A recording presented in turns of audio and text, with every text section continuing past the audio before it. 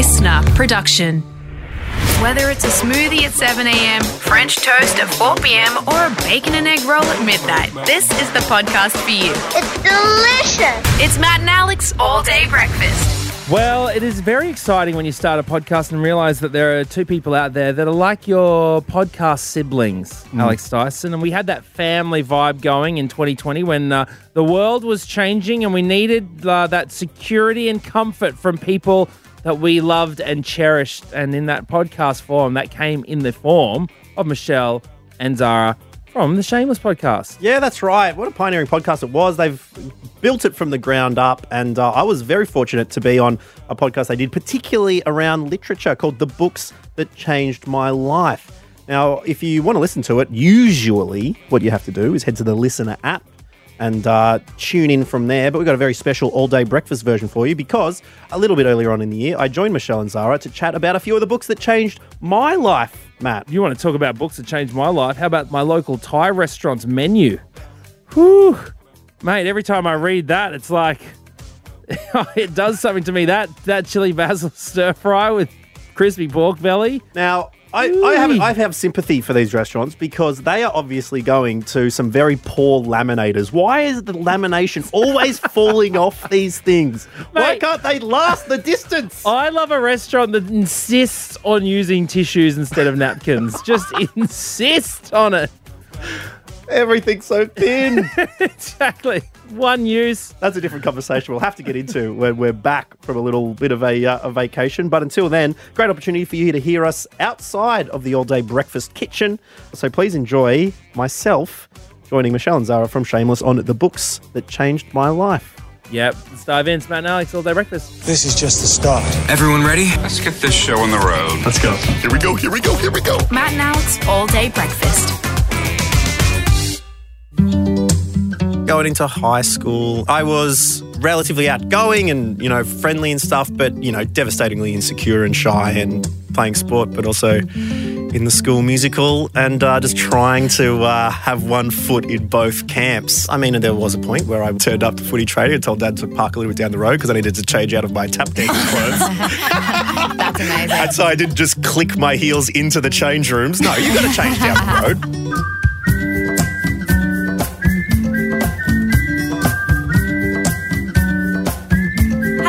Welcome to The Books That Changed My Life, the podcast for anyone obsessed with great books and interesting people. My name is Michelle Andrews. And I am Zara McDonald. And on today's show, we are talking to comedian, writer, and potentially aspiring and also was once aspiring politician Alex Dyson, which we will get into on today's show. Maybe again, you guys are about to hear it all. Alex is best known as one half of the Matt and Alex show. He rose to prominence on Triple J's famous breakfast radio spot before using his platform to run for a seat at the federal election in 2019 and write a young adult fiction book called When It Drops. In this interview, we were so keen to hear about Alex's love of reading, particularly when it came to his childhood and how books transported him to a different time and place when he lost his mother to breast cancer in his formative years. We were so grateful to Alex for taking us on the journey and hearing about the books that have made him the quirky, kind and colourful person he is today. Here's Alex. Alex Dyson, welcome to The Books That Changed My Life. We are very excited to talk to you about this one. You're an author. You know all things books. I don't know all things books. I know some things books, but I'm always willing to learn more things books. Great. Which is why it's an honour to be here on this podcast. Thanks very much for having me. We can't wait. All right, our first question, how do you read? Tell us, talk us through the process. Talk us through your hobby that is reading. Now, I assume this is sort of how I go about it rather than like I put my finger and I try push it along with the word. You know how you can do that? Do you do that to start? Growing up, you sort of start with that and then you get rid of it. And other times what I really like to do is to read a full page of a book but be thinking about something else and only realise when you get to the bottom of the page and you're like, hang on a second, I don't know what's going on here. We once had a Shameless listener reach out and say she reads the last page first and then goes through the rest of the book. I'm like, that is psychopathic. Yeah, you've got to worry about people who do that. Just ruin it for themselves before going in. Absolutely not. So do you have a place in your house that you read? Do you read during the working year or is it a holiday kind of thing? I do. Yeah, we're lucky enough to interview a bunch of cool people school and we've been getting books through, we talked to you guys about the space between, and so you get that and you got to read through it. So I like doing that, but it's so sporadic about where, when. Sometimes it can be in bed, sometimes it'll be on the couch, sometimes I got to get out and sit somewhere nice under a tree. I was just scoping out. We had a little bit of talk about reading nooks earlier on, and I tell you what, if I can fashion some kind of nook in a house. You know those ones where there's a window? It's sort of like a bay window and you can have a little seat in this little window that's kind of overhanging. I'd really like that kind of nook, I think. That would be that's the dream. I feel like that is where I want to be in life in like my 40s, I think. That's the goal. We've actually found out because we're running a Shameless Book Club Instagram account at the moment, and the most liked photos are always ones we just find in Pinterest of like bougie book nooks. Fucked book nooks. Bougie book nook. It's an incredibly popular thing. Anyway, that's a big tangent because none of us have one. Yeah. What do you think about... I think the poor man's book nook would be a beanbag. Yes, it would. I think you start with a beanbag and then you just build it up and up and up, and then suddenly you'll have a library or something. I have the definition of a poor man's book nook. It's a IKEA shelf that I fashioned together myself that's held together by mostly super glue because I did it at like 3 a.m. in the morning. You didn't follow the directions. You're like, well, if I just glue this, it'll be fine. There's a whole shelf that I can't put books on because it's too weak. Oh yeah, that's the story of my flat packing life. Things just fall away. Our first book today that you've brought to the table is, we have a lot of things to talk about with this book. It's the Artemis Fowl series, and we wanted to ask you, take us back to your childhood. What was the book that you read a lot then? This is what you came to us with, the Artemis Fowl series. Yes. We have to admit a couple of things from the outset. Go. We had to do a lot of Googling about this book series. Yep. And in your response to us, you said, I read this series a lot. I think I bought it based on a pun in the blurb. Now, I stand by that. It's really interesting because absolutely devoured the Harry Potter series, but there'll be a lot of chat about this, I'm sure, for people's first reading experience. So I thought, what else did I read? And that's sort of one of the main series that I read, starting out with this book, Artemis Fowl. I'm going to take you to the fluorescent bright lights of Kmart Warrnambool Gateway Plaza. Please, I've been wanting to go there forever. Walking through the aisles, the book section. And it was a cover. It was a really glittery gold cover, okay, Artemis Fowl. Look on the back. This looks interesting. So cover gets you straight away. Look on the back. And it's about the Lower Elements Police. Now, the Lower Elements Police are fairies that live underground and they're sort of in law enforcement. You're losing me. Lower Elements Police. Stay with me. We're here, okay. we're here. Now, the Lower Elements Police, okay, obviously the acronym of that is the LEP, the LEP, okay? And the main character from Artemis Fowl, the fairy who was a detective for the Lower Elements Police, was in the reconnaissance section of the police department of the fairies who lived underground. Of course. Right. Yes. The recon unit, okay? Yeah. They were part of the LEP recon unit. The leprechaun. The leprechaun. I was actually quite concerned for a little bit about where this was going. So I'm there reading it as a young person. The leprechaun, there's a pun, the leprechaun, it's spaced in the UK, Ireland sort of area. That's sort of, I think Owen Colfer's the name of the author, must have thought, okay, let's do a book about fairies, leprechauns. How did that myth come about? And that's because there were fairies and they were part of the leprechaun unit that had to come up to the surface and do all these things. And so I can't believe a bad pun got you in for like 1 million books. a bad pun can make me do a lot of things. And that was one of the first. And so I read it and it was quite funny. In the antagonist of the book, Artemis Fowl, the titular character, was like a 12-year-old criminal mastermind who stored a lot of gold and had this butler named Butler, who was like a big, strong hit person and everything. There was trolls, there was all sorts of things. And I found it fascinating and also quite funny. And then the series sort of progressed. Next book, silver cover. Next book, ruby red cover. I was about to say, there's got to be a ruby red cover. I'm not sure, there's puns coming out everywhere. And, I found that quite enjoyable. But it was that delectable pun that sucked me in at the start. The funniest part about this is when I was doing my research for this series, the first Google question that came up is, why is Artemis Fowl so bad? I was like, this is going to be a good podcast. But no, the series sold in excess of 25 million copies. It was translated into like 40 languages. I want to know, as a kid, and you're a kid that's drawn to a really clearly fantastical world, why do you think these books were so successful? Like, what was it about these books that kind of let your imagination run wild? I think it was the mixture of these fantastical things put into that police sort of their no nonsense talking, like books that don't talk down to children. It was like making fairies tough. It was making them, cool. It had the female fairy protagonist was great. Artemis Fowl you can sort of sympathise with that butler. It gets into the head of a no-nonsense sort of hitman bodyguard sort of thing. You can see on the outside he's got no emotion, but inside has all these thoughts and that kind of stuff.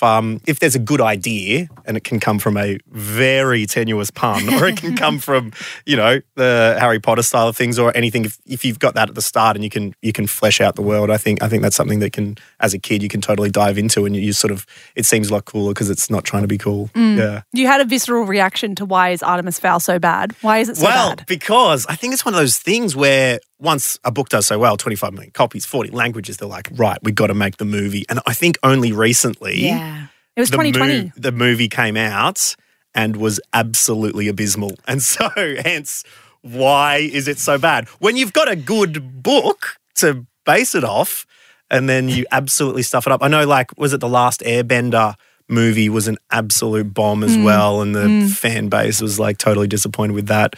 But it's, one of those things. Even watching the first Harry Potter, I was like, nah. That's the problem. They left out Norbert the dragon. You just they absolutely. Yeah. That's the problem. When you have such a loyal legion of supporters, there's a massive way to fall.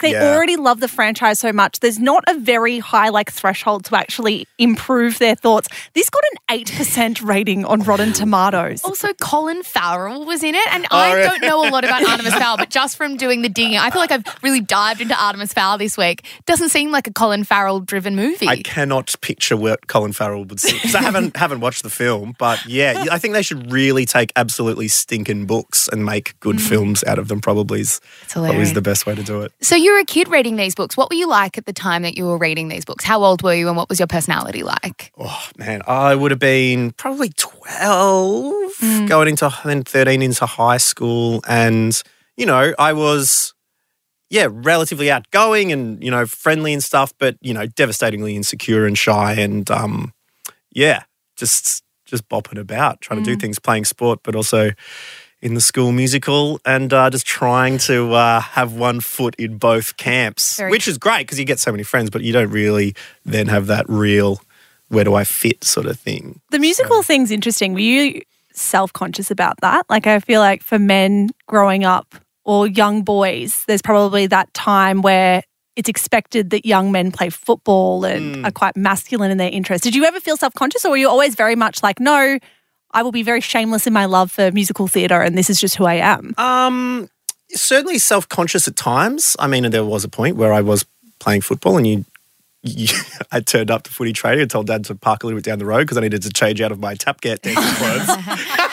That's amazing. And so I didn't just click my heels into the change rooms. No, you got to change down the road. But in year 7 when you're auditioning for the first musical and going in, I was talking to a few people, trying to get a few people on board, and there were some dudes, who would have been, if you go on a roll call, they would have been at the sort of upper echelons of the popularity things. It was everyone comes. They had an audition, great. So by the time the first rehearsals comes around, the cast has been named. They all decided not to do it, and so I was one of the. Stephen Bradbury it. Stephen one of the few year 7 boys who kept going, but ended up doing school musical every year in the debating. I don't know. I think I just like that kind of thing, and so you can't just force yourself to not be self-conscious because I think you absolutely can, but I don't think you should let it stop you. I think you're right, though. I think it's one thing knowing that what you're doing makes you feel a bit awkward and pushing through that anyway, like us starting a celebrity podcast out of nowhere. That was awkward to do, but you push through. And you get your first listener thing back, your first, amount of listeners, and there's, a couple of 50 friends or there's a couple of 100 and you're like, oh, these are all just high school people, but that's okay. But it works. Alex, I want to know, you lost your mum very young and you mentioned your dad before driving you to football from tap dance or whatever you were doing. I want to know about the bond that you had with your dad having lost your mum so young. Yeah, it's difficult to self-analyze, and I sort of probably have after you leave home and you go and see the world and you get to have a job and you fall in and out of love and all those kind of things. It does become a bit clearer the bond that you would have had growing up when it's just your reality, going through life. Because I don't remember my mum very much at all. I don't remember what she was like too much. because I was 4 when she passed away of breast cancer. And so you just know you're a little bit, you've got a different set of circumstances. But the older you get, the more you appreciate what it must have been like for a single father and 2 kids going through, and bringing them up and that kind of thing. And I've just got the absolute biggest admiration for him for being able to do that, because then, once you have someone that you love and imagine losing them, you're just like, oh my goodness, like that would have been absolutely horrible. I think growing up, you sort of think about it in your own context a bit, but as you grow and you develop that empathy, I really think it's quite an amazing thing. And hats off to anyone doing the single parent thing. That's huge. It's colossal. What about how this experience may have made you perhaps more introspective? Like, do you think that's a stretch, or do you think that going through something so young and growing up with a family dynamic that you had sort of made you maybe, I don't know, have more empathy or have more critical thinking skills? Because they clearly are skills that you have right now. You've made a whole career out of being empathetic and critically thinking and good at broadcasting. Do you think that came early? It's so difficult to say how much that experience affected my my view on the world. I think it definitely I think it's a point of difference. And I think, everyone has one to a certain extent, but when you're in a moment and someone assumes something of you due to that being the norm, or saying something like things where, oh, didn't your mum ever teach you to, put your shoes outside or wipe your shoes on the mat or something like that? And you've got to go, and do you say, actually, she's passed away? Or you just smile and sort of nod, because they're not intending to be, insensitive. It's just they don't know, and it's just the assumptions. And I think these days, particularly with the internet and then even coming into Twitter, and whether it's, racial issues or, when it comes to people's sexuality, and just these assumptions are starting to really pull away. And I've got a really small example of that. But I think potentially that is something that I learned early, is never to assume what someone's been through or is going through, what their experience is, because, there's just a little difference in your own life that you've noted. It doesn't feel the best when other people assume it of you. So, that could potentially be part of it. Take us to your second book. We asked you, what book would you recommend to anyone who needs a good laugh? You bent our own rules and you came back with 2 books, both by Sean McAuliffe. You said, I think it's actually really hard to write a funny book. Trust me, I've tried. One person who is great at it is Sean McAuliffe, because he's a genius. Now, we will focus a little bit more on The President's Desk, because that's the one that we researched, Zara McDonald. It's the one I was more drawn to. For sure. We got the power here, Mish. Yeah. The blurb of that book describes it as an alternative history of the US with an outrageous, absurdist reimagining of everyday life as president, where Sean McAuliffe takes us inside the Oval Office to observe each president at work at the desk. What did you love about it? I really liked, and I think it's the same as the other one, I think it's a good idea where Sean McAuliffe's obviously interested in politics, how people do, and the passing of time. And so he's taken the president's desk, being it's the same desk and multiple presidents use the same desk, and using that as a tool to examine, sometimes the history, loosely, I'll emphasize loosely, but then taking that to spiral off into his own fantastical world of absurdity, which I think when it comes to even coming up with ideas for a podcast, you can't just have you and your friend talking, although Matt and I try every Monday to Friday to do that at 5 a.m. But I find it really helps having, a fulcrum to hold on to, and then you can build off it, something to grow from, and a thread that then you can experiment with and go with and go from. And the president's desk is an example of that, when he's been able to use it. And so I just find his puns once again, although he doesn't use it quite as much as other people, but he always surprises you, and that's what humour is to a lot of an extent, is a surprise, which then brings on the laughter. And so, and I find, with why I say it's very difficult to do it in a book, it's because you can only do it as quickly as the person is reading. They need to quickly use their imagination in order to do it. But if you're watching a TV show, it's sort of it's a lot more passive. It's coming on. The editing can have a big part of it. It's the facial expressions, as well as the tone of your voice. It could be a funny voice. It could be a funny walk. It could be so many different things. But in the book, it's like to be able to use each person to interpret the funniness. It's super difficult. And so, yeah, he's able to do flip sentences around. It's really, really extremely clever. And so anything by Sean McAuliffe, whether it is TV or literature, I find myself having a good laugh at. Because I'm so interested in that line you did send to us, which was, it's really hard to write a funny book. And I was like going back through the archives of things that I've read, and I think lines that are funny really stand out to you. And when I laugh in a book, which doesn't happen that often, I really appreciate the laugh because I don't expect it to come. Yeah. They're not as obvious, right? Yeah, absolutely. But I really, you guys wrote a very funny book as well as being poignant and everything, but looking at the way the bits that are really punchy and really stand out are the sort of the dot points, whether it's dudes you date in your 20s and that sort of thing. And a lot of the humour comes through the relatability, I guess, of that side of things. And I was just reading Sam Mack's book, The Weatherman from Sunrise, because I hosted his book launch because we're reasonably good friends. And his book is funny, but in a similar way, it's though he's got a few dot points and he can really punch with there and a bit of self-depreciation. But I think there's a lot of laughing through relatability and that sort of thing, the funny because it's true side of things. Yeah. It's to be able to build a character from scratch, to explain all their, idiosyncrasies and what they like, and then to put them in situations in which they hate it, you can really relate to them. It's it's a lot of world building and a lot of editing and a lot of help and a lot of luck, I think, in the end to make it not lame. And I'm only saying that not because I think mine isn't lame, it's because mine is lame. It's wow, there's certain ones, it's very difficult to get some real good punchy jokes in there, which, particularly if you're writing young adult fiction, which my book ended up being, to do it so kids don't think this person's just trying too hard. And it is a fine line, fine line between funny and cringy. Yeah, so true. That's and even sometimes I read back my own stuff, I'm like, oh God, that's definitely cringy and definitely not funny. Yeah, I read my book back sometimes through the editing process. And I'm like, I can see what I'm going for there, but it's just doesn't hit. I haven't landed the jump yet. Yeah, it's why doesn't it hit? You've got to try and figure it out. And it could be because you've used the wrong word, or it could be because,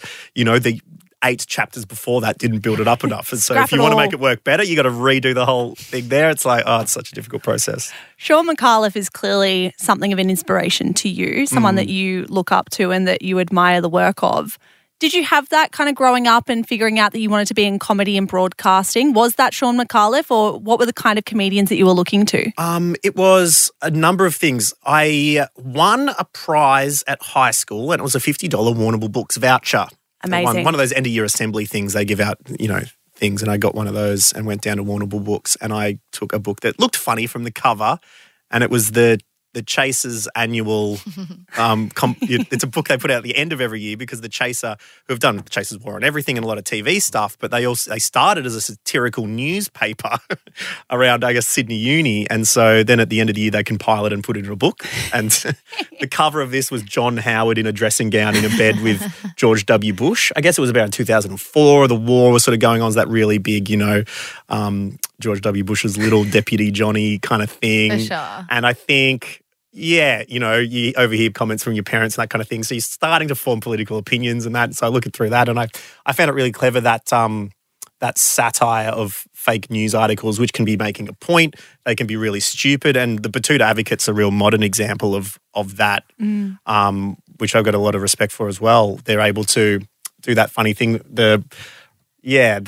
I've found that a lot of inspiration out of reading those, and so I ended up getting the Chaser Annual every year and read through all these really silly articles which they came up with, and I found that really inspiring, alongside the books from the Working Dog crew, which were quite hilarious. They were a parody of a Lonely Planet, and they'd come up with fake countries and just write this fake travel guide to it. Funny. And that was a really great way of doing something funny because, obviously the knowledge of people's have of Lonely Planet already, and then doing a twist on it. And also there'd be an expert in there who's an expert on rich travel, and they'd only go to the richest places and they'd stay at the finest hotels, and you can go really absurd with that. And the same people, they'd on the opposite end, it's the budget traveller who gives you tips on a budget. And so they could laugh at those people. I think one of them was like, he's the only person to have travelled the world and made a profit. Is one of those. And so, I found that really inspiring, not the least of which because I found out that the Working Dog crew also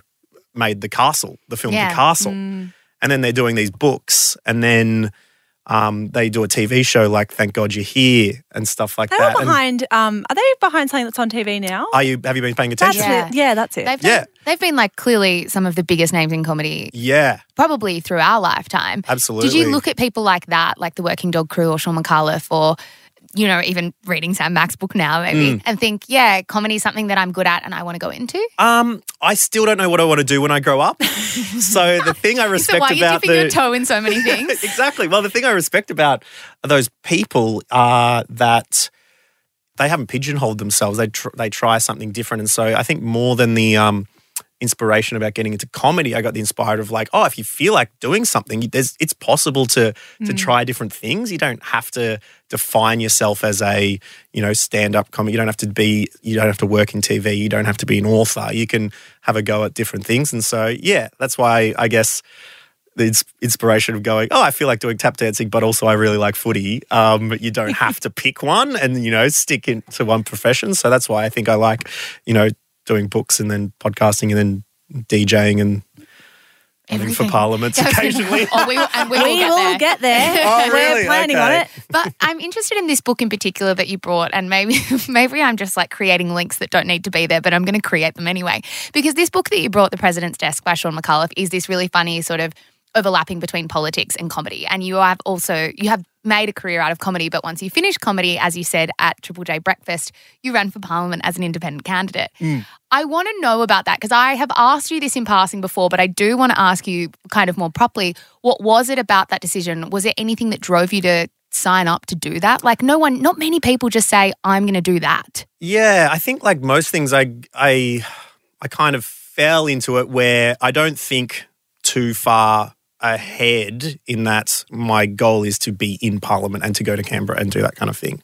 I think like a lot of people is relatively disillusioned with the way politics is run because of, I think, the party system and the way that, you know, good people can be in these parties on both sides and they can be really hamstrung and not talk openly about things and like say that other opposition party is the absolute worst. Like, well, they're not the absolute worst. Can we just actually talk about what's going on? Let's just simmer it down a little bit and have a conversation. Unless they are the absolute worst. Sometimes they are. But from that of like, oh, I wonder what it would take to run for Parliament. And so you get on the Australian Electoral Commission website and you go, well, you got to fill out this form. I'm like, okay, cool. You got to pay a $2,000 deposit. I'm like, okay, you got to get 100 signatures from the electorate. And it's like, okay, well, you know, I could do those things. That's fine. And then I end up on the roll. And I was like, not going to – I sort of launched it when I was I went and DJ'd in Warrnambool. I knew this is where it was going too, based on your facial expressions. I was DJing and I'm like – and it was, I think, the Easter weekend and on the – Were you of sound mind? Yeah. Oh, well, yes and no. At the end of the comedy festival, so we just run a comedy festival venue for a month and then I left on the last night at 9 p.m. Dad drove me back to Warrnambool. I got on stage at 1 a.m. and said, hey, my forms are due on Tuesday morning. Come up here and sign my documents. I'm running for Parliament. Let's do this. And then a few people came up and then this one kid is like, oh, I'll go around and get some signatures for her if you want. I'm like, sweet, bro, do it. And I think he was not of sound mind. We go around and getting these signatures, which is great. I ended up getting a few more. It takes quite a bit to get 100 in the end, I realised. But I got them in literally probably with an hour to spare on the Tuesday morning before they're due, and they checked them and then said, there's this many invalid signatures. You need another 4. Oh, my God. Some people were not of sound mind to sign properly. Well, you've got to be in the electorate or they didn't write their phone number in or there was some problems with it. So I was running the streets of Warrnambool quickly getting a few more signatures, got it in with about 8 minutes to go. But I'm like, I'm not going to start campaigning till next week because I've got to do these things. But then the roll goes out and everyone's aware that you're on the roll and I'm getting a call from Triple J News is like, is this you? Like, yes. But the idea is, leaving it that late, doing it, it was more about showing that it's possible to run. It's possible to have a candidate who's not just going to tell you what you want to hear necessarily, and it's not someone who's beholden to the other people in the party in order to water down what they say. And also young people, there's so many people who are disillusioned and like don't bother voting or just donkey voted or that sort of thing. It's like, no, this is so important, and giving them another opportunity or at least telling them, look at the policies. You can change something if you put your vote in a good place. And, not only that, you could tell your friend about it and get them to put a vote in your place. So, get online, have a talk with people and, see where it goes. And only then are we going to turn the ship around, I reckon. Yeah. Was there a particular life experience, like a conversation you had with a mate where you're like, this is something that I actually want to do? Because it's not completely random with your explanation, but it is something that's quite curious for a person to put themselves in that position. I think it was it was a long-standing sort of thought. I think I'd been interested for a long time. I should do that one day. And then when one political party, savages the other, well, let's name names here. You're amongst Labor friends. Party, changed leaders twice, Gillard back to Rudd. The other party absolutely slammed him. And, rightfully so, said, you absolute disgrace. You're playing politics when we should be helping the country. There's so many things we've got to do. You're more worried about the numbers, the hashtag Labor spill, Lib spill, you're worried about that. They come in, do exactly the same thing. Yeah. And the other people can't say, well, what are you doing? Because they did it at the same time. They're pretending like it's fine when they do it. It's a charade. Everyone's playing charades. And so it was a thing that was really annoying. Comedy Festival was finishing up. I had time. I may as well do it now. What's the point of kicking it down the road? And I think it's more a why wait decision Today's the rather day. than there was something that totally spurred me on. And so, that was sort of why it came down to it.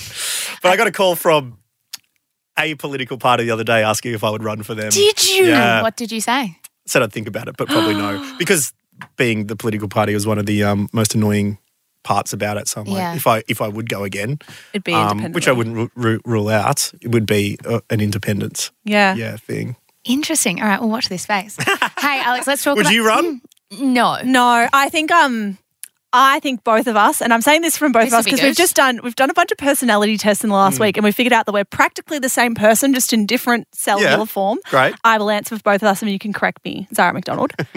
I don't think we'd be able to deal with the slow-moving parts Oh, of it's political infuriating. parties. Like, we like making decisions Quickly. and doing it right then. Yeah. And I cannot deal with coming to a decision in my own head and then not seeing it come to fruition into in a year. I totally agree, and that's one of the things that would turn me off running for it, because the change that you would have to be satisfied with Yes, you would have be to so compromise. incremental and take so long that it would be such a tough thing to wrap your mind around. Like, I think about looking at Penny Wong, Labor senator, who is in a same-sex relationship when the plebiscite came through, and she'd been in there and campaigning for years. And it's something you dedicate your life to, and you're like, well, if we go, you should have just done like that and we'll move on, do something else important, Yeah. But just go through that fight and the backs and the forth and the backroom deals and those kind of things, it's like, you're right.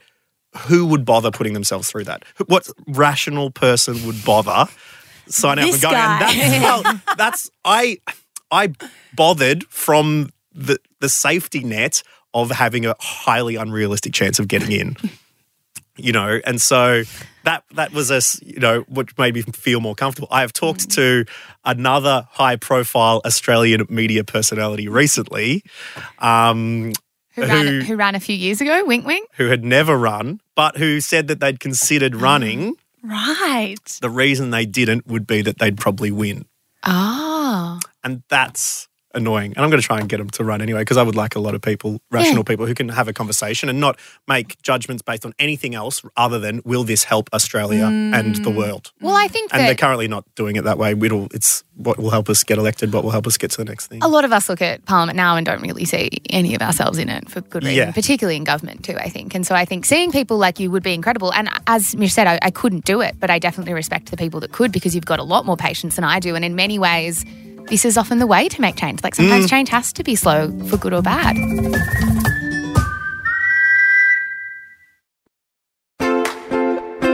Your third book that we asked you to bring today was What Book Made You Really Think About Your Place in the World? And you came to us with Rutger Bregman's Humankind. And when you wrote to us about this book, you said, his latest book, Humankind, is really fascinating. It argues that human beings by nature are kind, nice people rather than the way things are often depicted. It was really interesting to think about.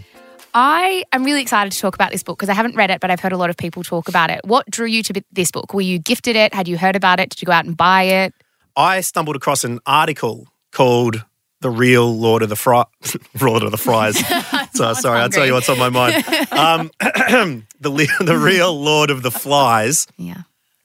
Which was an article in The Guardian, and I didn't know it was by Rutger Bregman until I'd finished reading it and we sort of investigated because I really wanted to talk to the author of the article. It turned out to be him, and it was a chapter from his book because he, like many people, had read Lord of the Flies. Have you guys read Lord of the Flies? I haven't read it. I've heard of the fry shop named after it. Have you not seen the movie or read the book at all? Nah, sorry. It is about these young boys who get trapped on an island, no parents, and they sort of make their own society. And I'm paraphrasing because I've heard so much about it. I haven't actually read it. So apologies to you if you're listening and you're like, Lord of the Flies, one of my favourite books. It's incredible, that kind of thing. Because I'm, absolutely paraphrasing this synopsis. But where things descend and they turn into the sort of more animalistic version of themselves. Right. And so hurt each other and kill each other. And deaths are involved because, young boys left to their own devices running amok. This is how it devolves because this is human nature. Yep. Right? Whereas the article that I read, The Real Lord of the Flies, was Rutger, who, like many people, grown up on this book, thought it was interesting, and then decided to think, I wonder if there's an actual situation so we can feel what actually happened rather than this author's, fictionalized version of what would happen. And he found that these young boys from around the Tonga sort of area had stolen a fishing boat, gotten wrecked on an island, and were there for about a year until they got rescued. What? And it turned out they were actually quite nice to each other. Yeah. They came up, lovely. they survived, they helped each other. There were arguments at times, but they got through. One kid broke his leg. They had to look after him for a while. And then they eventually got rescued by this Australian ship dude. Ship dude. I believe that's what they That's the call technical him. term. This Australian dude who was sailing past, rescued them, and he's still alive up in Queensland. Oh my and it's God. it's an incredible article. I'm like, we've got to talk to this dude. And it turns out that was an excerpt from his book, Humankind, and he goes through many different realizations, and one of which was, well, in reality, they were very nice to each other, okay? And the author looks at the author of Lord of the Flies, and it turns out he had a pretty pessimistic view on the world, partly due to his upbringing and various other things. I believe there was alcoholism and there was, quite a, pessimistic view of the world. But he went and researched a bunch of things and he found sort of studies and evidence to say that on balance, human beings are quite good people and their first reaction is to be nice and welcoming. And it was only once we started owning land and we started having that sort of agricultural thing and things being mine and the outside people trying to take things away from us did this sort of develop. And that's only been cemented through fear being quite a large driver of behaviour and including, watching the news these days and, whether it's true crime podcasts or whether it's, various other things that make us think that, underneath there's a thin veil that holds society together. Whereas, his thing was we're actually kind of nice people. And you do meet nice people around quite a bit. Yeah. And it was really interesting to look at it. And he goes through obviously the depths of human unkindness to each other, whether it is around World War II and the Holocaust or even those famous Stanford prison experiments and various things. And it turns out, I think he argues really well that there were some circumstances in that which showed that on balance there are mainly good people who are kind-natured. And I like thinking about those kind of things as well. And so I thought it's it was lovely to think about stuff like that. Well, it feels like a real conversation about, are you a hopeful / optimistic person? Are you a realistic person in the middle? Which I kind of hate saying realistic as if being hopeful isn't realistic. Or are you a pessimist? Where do you sit, Michelle? I'll ask you first. To be honest, I feel like... Okay. Sorry, I'm turning the table. No, I'm ready. Here. I'm ready. I thought you might do this. I think day to day, unfortunately, sometimes I can be pessimistic because I have an anxiety disorder. So I think day to day, sometimes I assume the worst case scenario is going to happen, whether that's running late for work or just like small things. I think big picture across my life, I'm very optimistic, very hopeful about the world, hopeful that people have pure intentions more than people kind of having, I don't know, Machiavellian intentions or something like that. I mean, Matt had a conversation because he found out that I don't have a password on my phone. And, that is optimistic. And I'm like, I'd prefer if someone found it, like it's probably someone who's going to be quite nice and go through the contacts and ring my most recent or something like that and get it back to me quickly rather than it's like, all right, well, how do how do I do this? And so, yeah, I just took the took the example that a nice person would find it. And it's worked before. Yeah, I've had a person find it and Facebook message my friends and got a phone back to me that fell out of my pocket when I stacked it on the ski slope. It was a massive stack as well. Oh, my God, you guys. They're never small stacks on the ski slopes.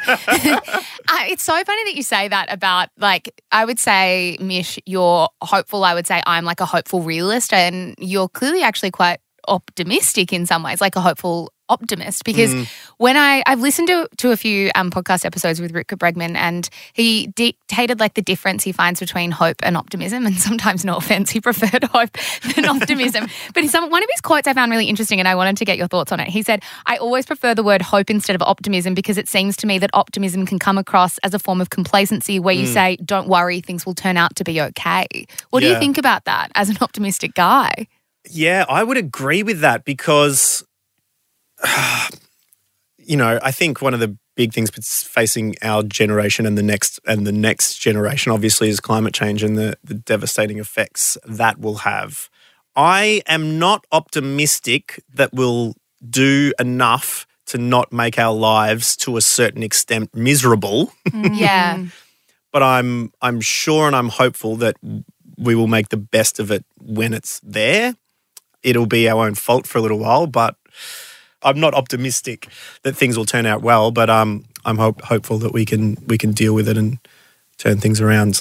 Yeah. Talk to us about your day-to-day then, because we were avoiding the very worrying chat about climate change in the future, which I agree. I think a lot of our friends, even Zara and I, had a chat on the way into work about how many women or how many people in general are not wanting children or wanting limited numbers of children because of climate change and because of overpopulation and all those kind of issues. So, that comes to that self-sacrifice thing. It's like that's obviously a big part of life which people are deciding to forego and at their own sort of potential expense if they're keen to experience, what it is like to bring a new generation into the world in order for the bigger benefit of society. That's a really selfless act. It's like those career politicians who do it all to try and make positive change. And I'm not sure if I'd be down to do it, but utmost respect to people who are putting others in front of their own. It's incredibly selfless. Incredibly selfless. Talk to us about you day to day though, because Zara and I were chatting about this episode and we're like, there are people in the Shameless office that we work with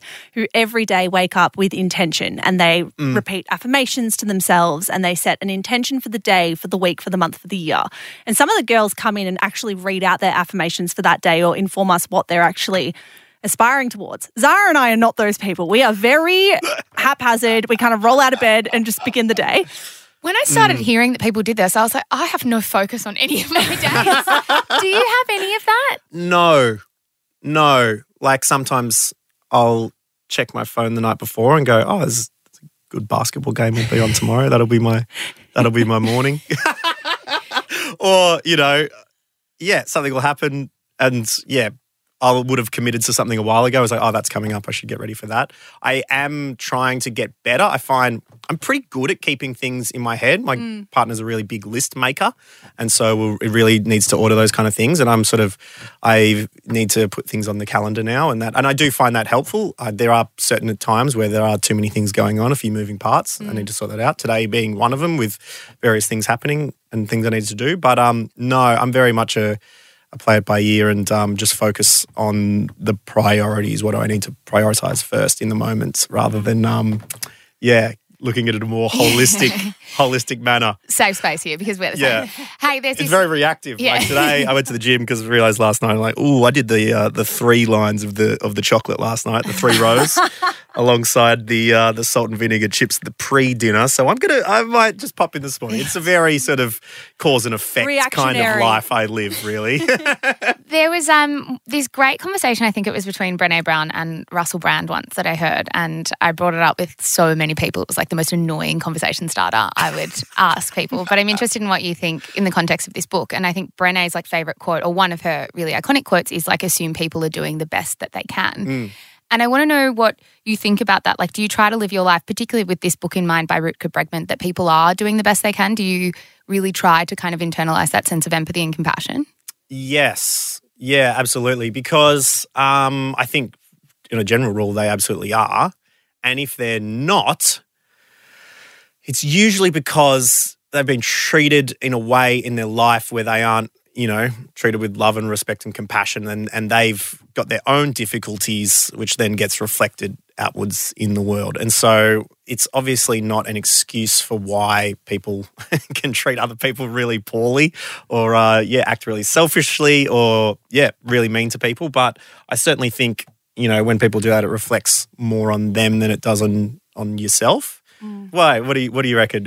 Have you come to a decision then? I guess if you talk about it a fair bit, you haven't actually decided where you lay. I think because initially when you hear that question straight away, like, do you think people are fundamentally trying to do the best they can? I think your instinct maybe is to think, well, I know people that don't do the best they can. And then I think hearing them unpack it straight away, I was like, no, people are absolutely doing the best they can. But when I ask people, their process seems to be the same as what mine was. She's talking about me. No. Like my siblings and my family, people are like, no, I can think of people who I wish were trying to do better. And it's like, okay, well, let's like actually unpack that and why that is. And I think hearing two people like Brené Brown and Russell Brand unpack it, I was like, oh yeah, like absolutely people are trying to. And Brené had done the same. She said that like when she had first answered that question to herself, her answer was no. And now she very much pushes this narrative that assume people are. Well, I think in that Humankind book, Rutger Bregman does say that it's often the people who aren't doing that are of the assumption that you are only being nice to them for similarly selfish reasons and that other people are out to get it and everyone's in it for themselves and that kind of thing. When, beg your pardon, that's really not the case as far as I've found for the majority of things. And so, yeah, it's interesting. It's like, wow, we can't come to a definitive answer. But, no, we won't, but we'll try. There's It's weird because we've been having heaps of conversations as well. I don't know if it's 2021 or what's in the air at the moment, but Zara and I have been having lots of conversations around what does it mean to be a good person? Like we always want to keep a touch point with like, am I being a good person? Am I living out a life that makes me a good person? And I think books like Humankind really bring that to the forefront, right? Like, am I helping the people around me? And we want to ask you a pretty big question, but it's your last meaty one, so then you can kind of... No, I love this. I got in trouble for asking a big question the other day. So I was in a group with people and someone was like, I was going on these Tinder dates and it's just these awful conversation topics. And I asked, what 3 topics, when you can invite 3 people alive or dead to a party? Oh, yeah, love that. What 3 topics, you could pick anything to have on a date, what would you have? And they like, well, you tell me first. And I think mine were, I'll take the stage. why are you why you are? Yeah. Ooh, that is a great question. And so love getting deep on this. Okay. So you got the right person. Well, tell me, what kind of person do you want to be and how do you kind of define goodness in a person? How do you measure that in your own life? I think, so stumped. Goodness is such a difficult scale to really articulate, but I feel if you are, trying your best in yourself, if you're doing things that make you happy and not making other people unhappy, without the expense of other things and bringing positivity, and I think that makes you a good person, It's interesting. I've been thinking about it a bit more, particularly when it comes to the sort of that work-life balance, when it comes to, I'm pretty bad at texting back to people. I can, not reply to, random Insta DMs, particularly recently a lot. I'm just trying to I'm trying to not feel guilt about those things recently because there is that, that guilt that hangs around a lot of us when it comes to whether we are a good person or not. And there can be so many things which come up, but a lot of those are demanding for a time that you can't give to people without it being at expense of yourself. And so, trying to be better at, if I do write an email back, not be groveling. It's like, I'm so sorry I didn't reply back to you at Sunday night at 9 p.m, and it took till Tuesday because I had other things going on, because I feel you can be kind and polite whilst also, saving some time and mental energy for yourself. And I think the world currently is figuring that out and where the best place to lie is. You can obviously take it too far where it's like, I am the protagonist of this story and I'm going to go through it. You're all my side characters. Exactly right. But I feel being aware of things and helping those less fortunate than yourself is a one way to to be a good person. I remember I heard Jamila Rizvi say something once. She probably doesn't even remember saying, but I remember she said, like, sometimes I've got to stop giving energy to people like at work or all day because I get home, and to the people that I love, I have nothing left. And it's like that idea of like, yes, it's good to be good to everyone, but you can't be good to everyone if it comes at the expense of the people that you love and spend the most time with, because you feel like you can kind of treat them the worst, if that makes sense. So I feel like that's a really good line too for yourself. It's like, what is goodness in me? Because you can feel like you owe people everything. Yeah, and I've been in big conversations recently about those priorities. And yeah, when it comes to prioritizing the things that are most important, you can really take those things for granted a lot. Like, it's like, okay, that's, if you are spinning plates, you know, the people that are closest to you, your immediate work, your immediate friends, your immediate family, your partner, those plates can be so spun that you think, I can just go on these other ones for as long as I want, because these ones are just going to keep on spinning. But every now and again, you do need to give it an extra. They're also the most flick. To continue the analogy or the metaphor, they're the most precious plates. And I think sometimes they're the ones that get the least amount of attention. I certainly know that in myself, like friends and stuff, where it's kind of like, oh, well, they're my friends, they're constants, when in reality they're the ones that probably need the most love and the most attention because they're your people. Absolutely, yeah. All right, we want to take you into our bookshop for a second to finish the show. This is where we ask you 3 quick fire questions. Quick questions. We want to know your answers to them. Are you ready for them? They don't have to be one-word answers. They do not have to be one-word answers. answers. I can go a different word. I just need to say the sentences and paragraphs quickly. You don't have to bark an answer at us, but brevity is valued when we're in the bookstore. Great. So, welcome to our bookstore, first of all. I can whisper it if it makes Is it a bookstore or the library? It's a bookstore. It's a bookstore. There's a book nook over there that looks really bougie that we all... It's a calm bookstore. It's a calm bookstore. Okay. Alex Dyson, what are the books that you display around your home, and have you actually read them, or do they just make you look cleverer than what you are? No, it's a real mishmash on the bookshelf of a bunch of different things, and it's different. I've got my current living situation bookshelf, and I've got my bookshelf back in Warrnambool in my home bedroom, which is a time capsule of a young teenage boy who, despite constant calls from his dad, hasn't gone back and sorted everything out. But yeah, it's an absolute mishmash of autobiographies or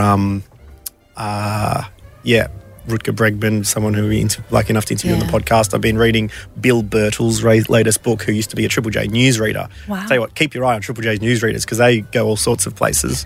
But Bill was the ABC China correspondent for 5 years and recently was evacuated by DFAT. This. Yes. This was recently, relations, right? A year ago. Literally, 6 months ago or something. So you are reading the books on your bookshelf? I am trying to, yes. But, you've got the shameless space between book in there. You don't need to. Amongst, I bought a young adult fiction book just because, I try to write in that world, but I don't read too much of it. So I thought, I'll go and, I had a day off and it's like, let's go and put my mind in this headspace as well. And because I realised I was talking about, another book and it's sort of bringing in that climate change sort of stuff into it. And when the publisher's like, Cli-Fi.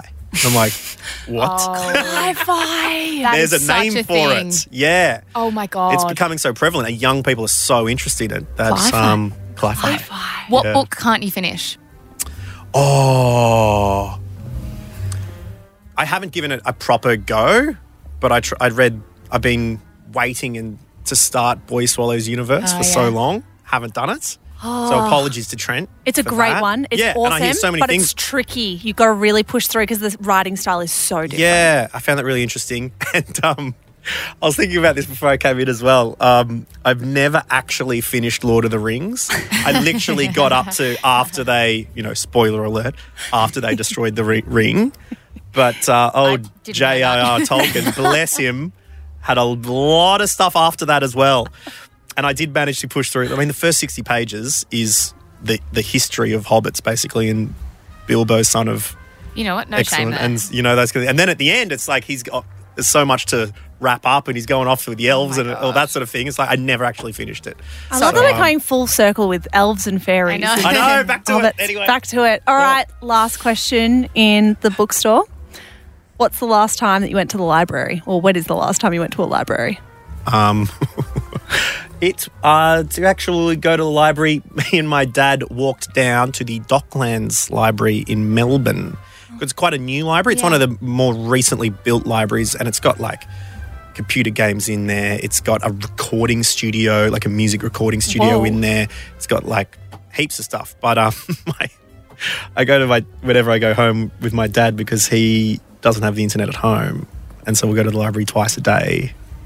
Usually 9:30 when it opens. Usually once later in the afternoon, check out the emails and that kind of thing. And so I head along to the Corangamite Regional Library Services every now and again. No internet at home, so I go down and get a receipt printed off with the Wi-Fi password and log in, and away we go. So love libraries. Yeah. Oh, they're incredible. Incredible. Yeah. Hey, Alex Dyson, thank you for coming on the Books That Changed My Life. This has been an absolute delight. I probably won't be reading the Artemis Fowl series, but I appreciate you bringing them to us and everything else you did the today. other ones you've sold to us. I think we're both going to go out and buy the other two. Give it a go. Yeah, but maybe not the first.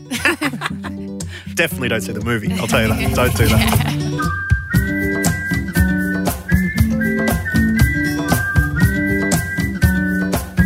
Thank you so much for listening to the Books That Changed My Life with Alex Dyson. If you want more from Alex, make sure you check out the All Day Breakfast podcast with Matt and Alex, but also go buy his book when it drops in all good bookstores now. If you want to continue the conversation, as always, guys, we are on Instagram at The Shameless Book Club.